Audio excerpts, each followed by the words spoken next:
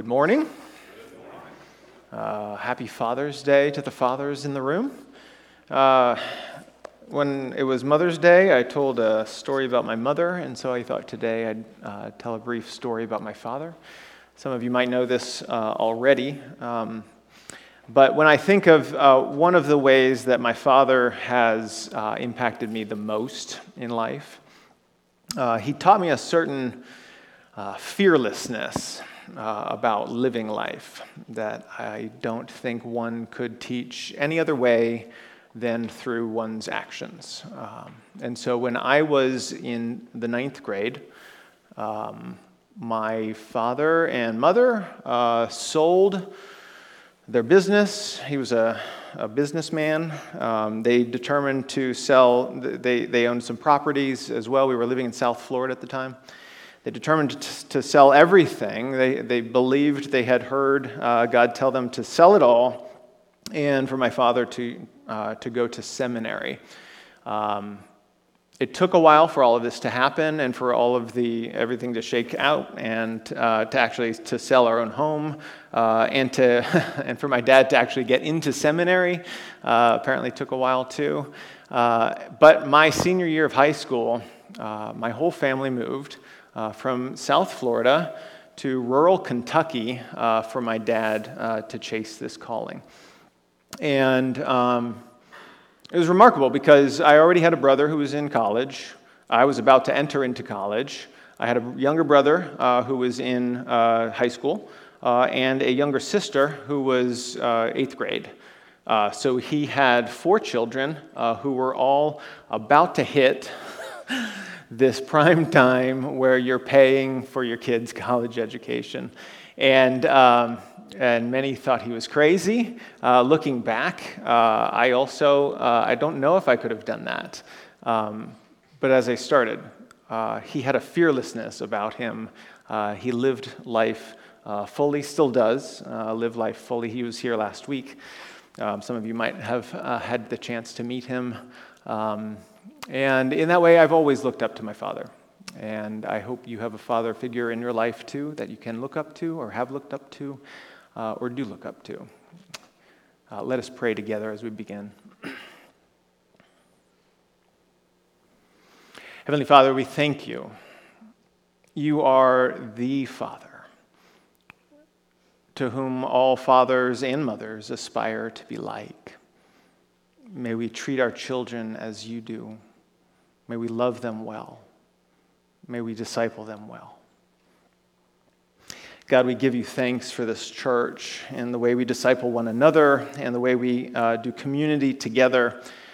I pray this morning that your presence be made clear in this place, that your Spirit be poured out on this room, and that you speak to us in some clear ways. Give us some clear steps to take. And may we leave here a changed people. We pray this in Christ's name. Amen. The passage this morning, indeed, as Cheryl alluded to, and as we heard, has demons in it, which is not something I've talked a whole lot about.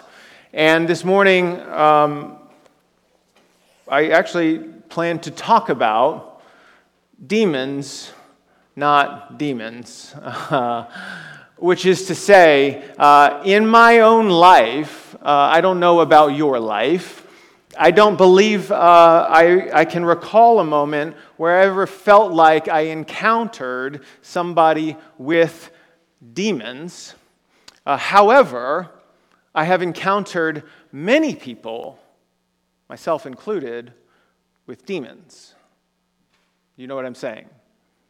We all have these things that plague us, right? These, whether it's secret sin, whether it is open sin, whether it is a lifelong struggle of one kind or another, things that just won't go away, things that might be depression that sit in our head, negative thoughts that just keep coming and are critical, whether thoughts are toward our own self or toward others. I don't know what your demons are, but I'm pretty sure you've got something. We meet a man in the story today who has literal demons, in fact, a legion of them, an army of demons that Jesus must confront. I don't think it's a stretch to take what happens in this story and to apply it to the sorts of demons that you and I encounter on a daily basis. And I find this to be much more practical in this moment, and so this is what I plan to do. Forgive me if you think I'm taking license with the Scripture. I don't believe I am, and in fact, I think I'm finding a word of God to us this morning that is quite practical indeed. If you'll open up to Luke chapter 8, we find this story that appears in all three of the synoptic Gospels about a man who is in Gerasa, or at least he's on the outskirts of a place called Gerasa. He's in the land of the Gerasenes. It's an odd place for Jesus to find himself. It's the only time he finds himself here in all of the New Testament, because this is actually Gentile territory. He heads out on a boat and he crosses the Sea of Galilee, and he finds himself in a foreign land, so to speak, right? The pigs give it away, right? Jews don't do anything with pigs, and, well, there's a bunch of pigs in this story. And so Jesus is there, and he meets this man. And I want to encourage you this morning, as I read through some of this passage again, I want to encourage you to find yourself in this person. This week, as I reflected on this passage again and again and again, I found myself in him in different ways. And I hope you do too. Because the story ends well if you do. It says this, Then they sailed to the country of the Gerasenes, which is opposite Galilee. When Jesus had stepped out on land, there met him a man from the city who had demons. For a long time, he had worn no clothes, and he had not lived in a house, but among the tombs. He wasn't wearing clothes, he had not lived in a house, and he was actually living among the tombs. The first thing I thought when I read this was the tombs part, because coming off of last week, if you recall, we read from Proverbs chapter 8, and Proverbs chapter 8, it's the story of wisdom. And the path of wisdom leads us to two different possible ends. Wisdom leads us to life, right? But the opposite of wisdom, or the lack of wisdom, leads us, do you remember, to death. And here we find a man who's out where? He's out at the tombs. He's on the outskirts of town, and he's living among the tombs, among death, and that's what his life is. Somehow or another, these demons have driven him out of town, and there he is, living among death. But it's not that alone. He also doesn't have any clothes on, right? Which, makes him pretty vulnerable, if you ask me. Whether it's hot out and he's vulnerable to the heat, whether it's really cold out and he's vulnerable to the cold, or vulnerable in any other way you might imagine someone is who is naked and alone out in the desert. And then the third thing is actually the one that interests me most. And it's the point that is going to come back at the end of this story, and it's something that's quite easy to overlook. It says that he lives among the tombs, and he had not lived in a house. Not lived in a house. Now, it's very easy to read that word and to read that phrase and to think, right, he lives outside. He doesn't live in a home or in a house somewhere. But the fact is that word doesn't just mean house. It means, in that day and age, a household. Nobody had a nuclear family with just two parents and a bunch of kids, and that was their house. People lived in households. They had larger families living with them. They maybe lived among their friends, and they lived very close by to all kinds of people, and they lived in a tight-knit community where you loved it and you hated it at the same time because everybody knew everything. But you were not alone. And you had other people in your life, people who knew you. Whether you wanted them to or not, they knew you. But this man did not enjoy that. This man did not have a household. He did not have a place to call home. And he did not have people who knew him, at least at this point in life. Perhaps at some point in life he did. Maybe earlier on, he was doing great, and the demons were not plaguing him. And then those same people who knew him, they couldn't put up with it anymore. And they kicked him to the edge of town. And they said, we just can't deal with it. A man with a legion of demons in him? How long can we put up with that? When I was in Kentucky, the first job I ever had out of college was at a mental hospital. And it was one of the first, not just in the state of Kentucky, but actually in the United States. It had been there since the 1800s.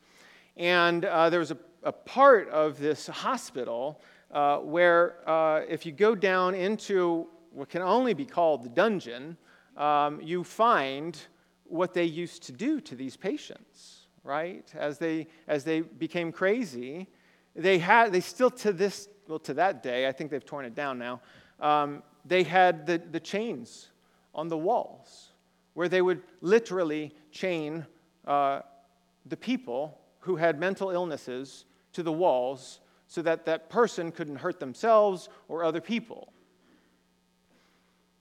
This man, something similar, plagued with demons, he has chains around him. He's able to break these chains sometimes. And the people, just like in Kentucky, who send off their family members to the mental hospital and say, we can't deal with this anymore, I'm certain the people back then said the same thing to this man. They said, we can't take the demons anymore, get them out of our house. And he is ushered into isolation. And he is alone in the world. The story, of course, goes on. And we know how it goes from this point. It says that Jesus meets this man, and immediately he cried out, and he fell down before Jesus, and he says, "What have you to do with me, Jesus, Son of the Most High God? I beg you, don't torment me." The question we should ask at this point is, who's speaking, right? Who is speaking? Is it this man who's speaking, or is it his demons who are speaking? And of course, this is the question you and I can ask sometimes too. When we lash out at our family or our friends, or we find ourselves with road rage on I-95, and we're asking ourselves, who's speaking right now? Is this Eric in full control of his body, or is it the demon in me that is lashing out at this man who just cut me off, right? Who's speaking right now? Same thing here. Who's speaking? And Jesus, it goes on, verse 29 now, "For he had commanded the unclean spirit to come out of the man. For many a time it had seized him, and he was kept under guard and bound with chains and shackles, but he would break the bonds and driven by the demon into the desert." And then Jesus asked him, "What's your name?" Right? What's your name? And again, you're kind of wondering, who is he speaking to? Is he speaking to the man or to what's inside of this man? Well, now we finally get an answer that's clear. He said, "Legion," for many demons had entered him. And now, and you should notice this, and this is where grammar matters, we go from he did something, he said something, he begged, don't hurt me, the singular, right? It's all singular until this point. And at this point, it's very clear who's in charge. It's not the man, it is the they. And they begged Jesus not to command them to depart into the abyss. And the man with the demons is suddenly no longer the man with the demons. He's not in control at all. It's the demons who have been in control.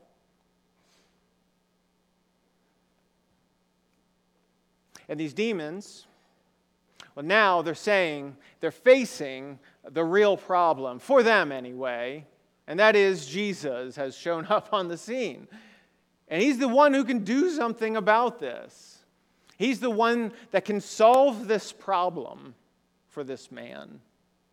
And they start negotiating. I don't know why Jesus not able. I don't know why Jesus does negotiate with them, but he does, and he allows them to be thrown into the pigs, and then the pigs rush off into the sea. I don't understand it all. I don't know why this happens. Frankly, it's not part of my sermon. It's almost unimportant to what happens, because I'm much more interested in what happens next. The demons come out of this man, it says. The herd rushes down the steep bank into the lake, and they drown. And then in verse 34, the herdsmen, they saw what happened, and they fled. And they told it in the city and in the country. And the people went out to see what had happened. And they came to Jesus, and they found the man from whom the demons had gone. And here again, you got to pay attention to who this man now is. We knew who he was before, right? He was the man who had no clothes on, who was out among the tombs, living among death, all alone, isolated, and possessed by the legion. And now who is he? Well, now he's sitting at the feet of Jesus. And he's clothed, and he is in his right mind.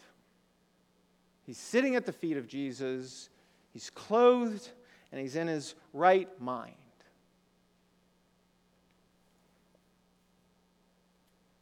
What Jesus does for this man is he solves his problems in a holistic kind of way.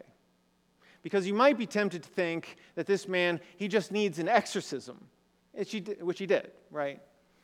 But Jesus, and I would say this more generally, is far more interested in the whole of who you are. He's not just interested in some spiritual slice of who you are. He wants to care for your mind, your body, and your soul, all of it. And so we find a man who's what?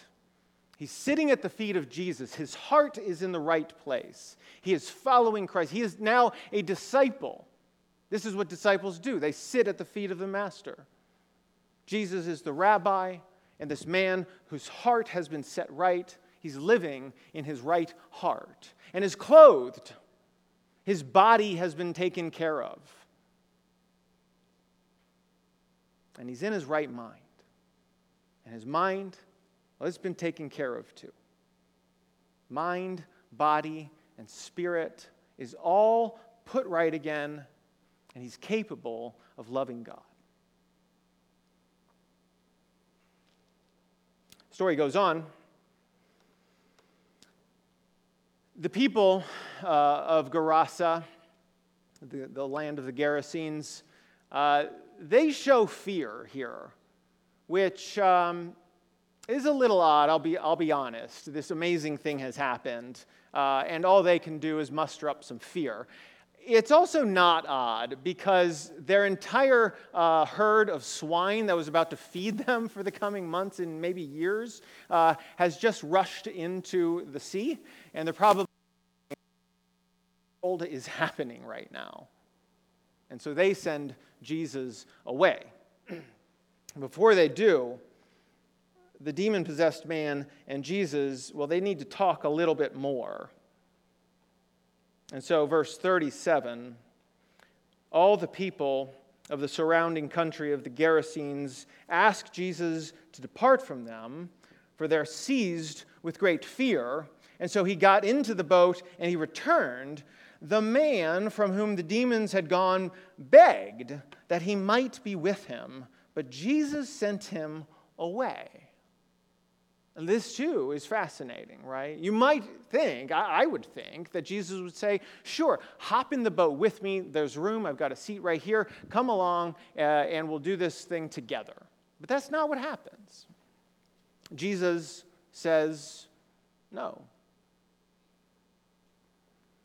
But I would encourage you to read very closely what happens next, because there's one last thing this man needs.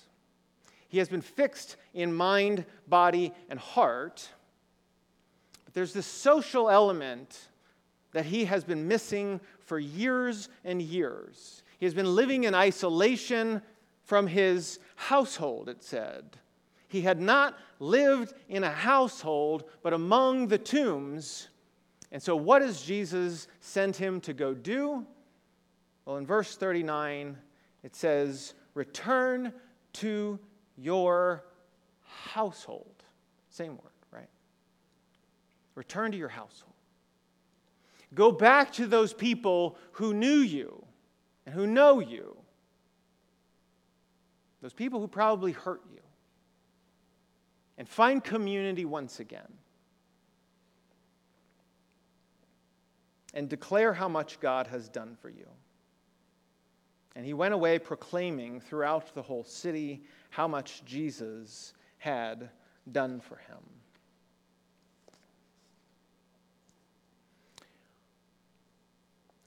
There's something interesting in the last line that you should pay attention to as well, because Jesus gives him a command to do something, right? Of course, he says to go to your household, and I want to develop that in just a second here. But he also then says what he's probably saying to you as well this morning, which is declare. It's actually, that's a strong rendering of what the actual word is. It's actually more just like describe or kind of tell people how much God has done for you, is what Jesus says.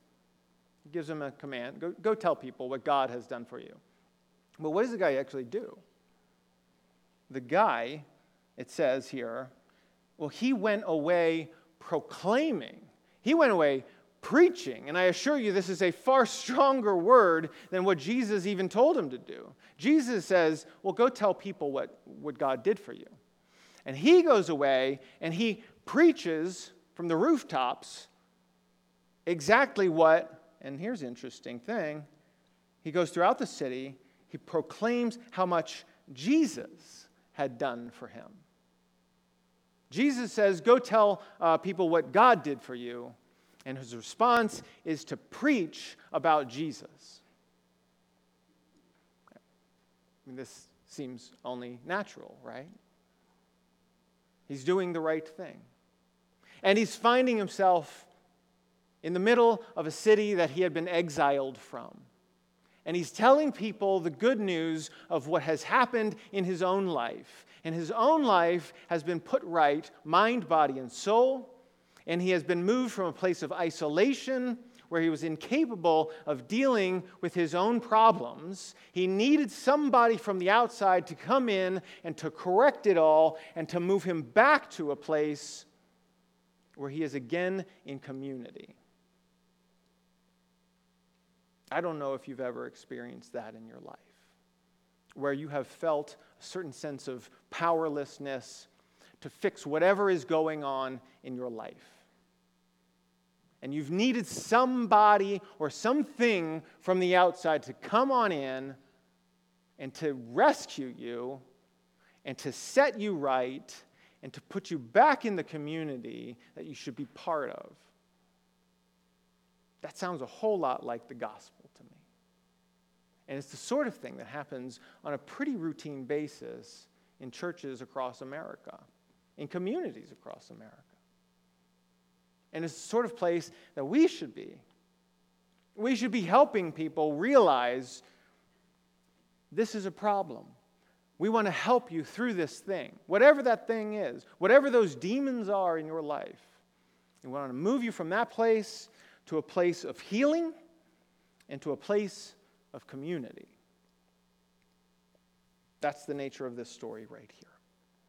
But there's one last thing, and it has to do with households. I was listening to a book this week because I can't find time to read them, so now I listen to them through Audible. And this one was by a guy named Andy Crouch, who I like quite a lot, actually. You should consider looking up his books. And this one was about households. Households is his response to the problem that plagues our world. And the problem that plagues our world, in his mind, is loneliness, which I think is true. I think our world is indeed plagued by loneliness. And households is his answer. Andy Crouch himself, he relays a story in which he himself, before living, the demons are out there. What's that? Or it's God texting me. Don't forget this. So Andy Crouch tells this story where before he got married, he lived in a house with 3 other men. And he and these 3 other men did something frankly radical. They shared a bank account. Yeah. Thanks, Dave. What? Yeah. They shared a bank account. They all had 4 jobs, and all the money went into one pot, and they shared that pot of money. And they lived in the same house together, and they knew each other, and they lived in this radical community together. Have you ever experienced that kind of household? I have not. He then said he got married. And after getting married, what most people do is what? They buy a home in the suburbs, and they might get to know their neighbor. They probably won't. They might get invested in a church where they see some people once a week. But that's not what he did. He and his wife, they lived again with other couples under the same roof. And they lived in a household together. Have you ever done that? I have never done that. Ken and I have done something close-ish. When we lived at Baylor, we lived, well, I guess we did. We lived in a dormitory together, and it was lots and lots of people under one roof. And you have a community together that eats together, and that dines together, that talks together, that gets to know each other, that gets annoyed at each other, and you have a place where you feel like you belong. So Andy Crouch goes on, and he describes what a household is, what this man was missing, and what Jesus pushed him back into. And the household, he describes, goes like this. He says, how do you know if you're part of a household? You are part of a household if there is someone who knows where you are physically today and who has at least some sense of how it feels to be where you are. Do you have that person or people? You are part of a household if there is someone who moves more quietly when they know you're asleep. You are part of a household if someone would check on you if you did not awaken. You're part of a household if people know things about you that you do not know about yourself, including things that if you did know, you would seek to hide. Do you have those people in your life? You are part of a household if others are close enough to see you and know you as well as or better than you know yourself. You're a part of a household if you experience the conflict that is inevitable companion of closeness. If someone else makes such demands of you that you sometimes fantasize about driving them out of your life. And here I thought of this man right here, the demoniac. That there were people who were close enough to him who actually did drive them out of their life. You are part of a household if you sometimes dream of running away, perhaps to a far country, so that you will not be so terribly well known. You are part of a household if your return from a long journey prompts a spontaneous celebration. You're part of a household if, when you avoid a party because of your anger, pride, guilt, or shame, someone notices and comes outside to plead with you to come on in. And here I have to imagine he's thinking of the story of the prodigal son and that brother who's outside, right? The brother who's outside and does not want to come in and party with the rest of them. He goes on, and he says, this is the one thing we need more than any other, a community of recognition. While we must always insist that every human being matters, whether or not they are seen or treated as one by others, we also know that no human being can flourish as a person unless they are seen and treated as one. And for that, the household is the first and best place. We need a place where we cannot hide. We need a place where we cannot get lost. I don't know how to achieve that vision. I don't know that he knows how to achieve that vision. In many ways, I think our modern world has stripped us and has moved us into our suburban houses where we are isolated from one another. And then occasionally we get together at church and we find ways to be together, but in a way that we can then escape when we need to. And so we have community on our terms, right? I think this, in large part, like Andy Crouch, has led to a sense of loneliness and isolation that I have to believe that this man, the demoniac, is wrestling with as he's out in the desert, all alone, without a household of his own. I don't know the answer. I don't know how to fix this as a church. I just know this much, that if we are going to be a church where people are known and loved, where we are going to be a church that looks like a little bit like a household where you can show up and people will celebrate, or where you can not show up and people will be concerned for you, well, then we need to do something to encourage that. We need hospitality. I've been talking to different people about hospitality this week. We need to be inviting people back into our homes as you feel comfortable. We need to be finding ways to invite each other back into our lives as you feel comfortable. I would hope this summer and this fall, these are the very sorts of things that we are doing as a church. Because it's the only way that as we wrestle with our own demons, as we deal with them, as we come face to face with them, and as we allow Christ and the body of Christ to set our hearts and our bodies and our souls and our minds straight again, we also find ourselves thrust back into a community and into a household. That's a lot to ask, but with the help of God, it's something to pursue. Let's pray together.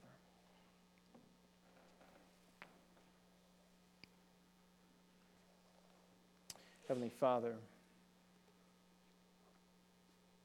you are that Father who invited that prodigal son home and celebrated by slaughtering the fatted calf. You are that Father who walked out and noticed that the son who felt dejected and not celebrated, you saw him too. God, may we be the kind of community that sees both of those things too. May we come to love each other in a way that pours ourselves out for one another, that sees each other very clearly, that seeks to set each other right in mind, body, heart, and soul, and that provides a safe place for us to become who you desire and make us to be. God, is a lot to ask, but we know that with your help and with each other, that all things are possible. We pray this in the name of Jesus Christ, our Lord and our Savior. Amen. As we conclude the service today, I'd ask you to stand. We'll sing together Amazing Grace. Perhaps this morning you need some grace. Maybe you're the demoniac wrestling with your own demons. The altar is definitely open, and I would love to pray with you. Perhaps this morning you'd love to join the church. I think we have a family that might do that this morning. And if so, now's the time to come forward. Or maybe you just need to stay in your seat and to think and pray about what God is doing in your heart. I invite you to do that as well. Let's sing together.